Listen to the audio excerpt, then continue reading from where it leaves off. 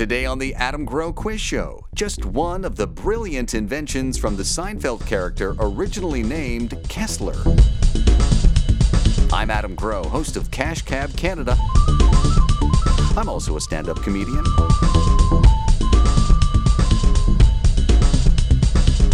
You can find me on Twitter, Facebook, YouTube, and adamgrow.com, where you can also check for the dates for the live version of my quiz show.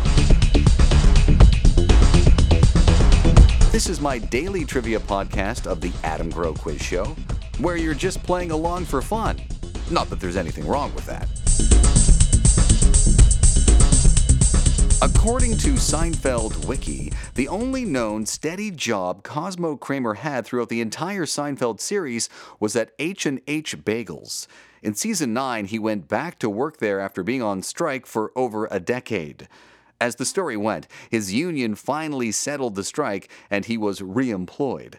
But during the one episode in which he went back to work, he got fired after going on strike again because they made him work on Festivus, which is an alternative holiday to Christmas invented by George's dad, Frank Costanza, and celebrated on December 23rd. I think even now, if I were to pitch that storyline for an episode of any sitcom to any broadcaster, I'd get thrown out of their office, which makes the show even more legendary.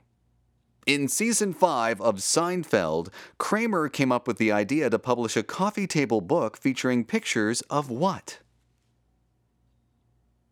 Nothing. It was a book about nothing.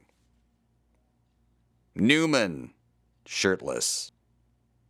Comedians doing career-destroying racist rants. Too soon? Or coffee tables.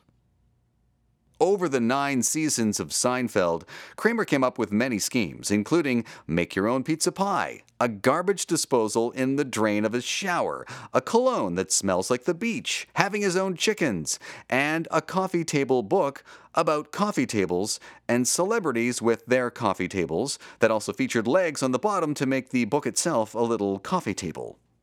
There is a coffee table book available on Amazon, and while it's not Kramer's, it might make the perfect gift this coming Festivus. Thanks for playing the Adam Grow Quiz Show.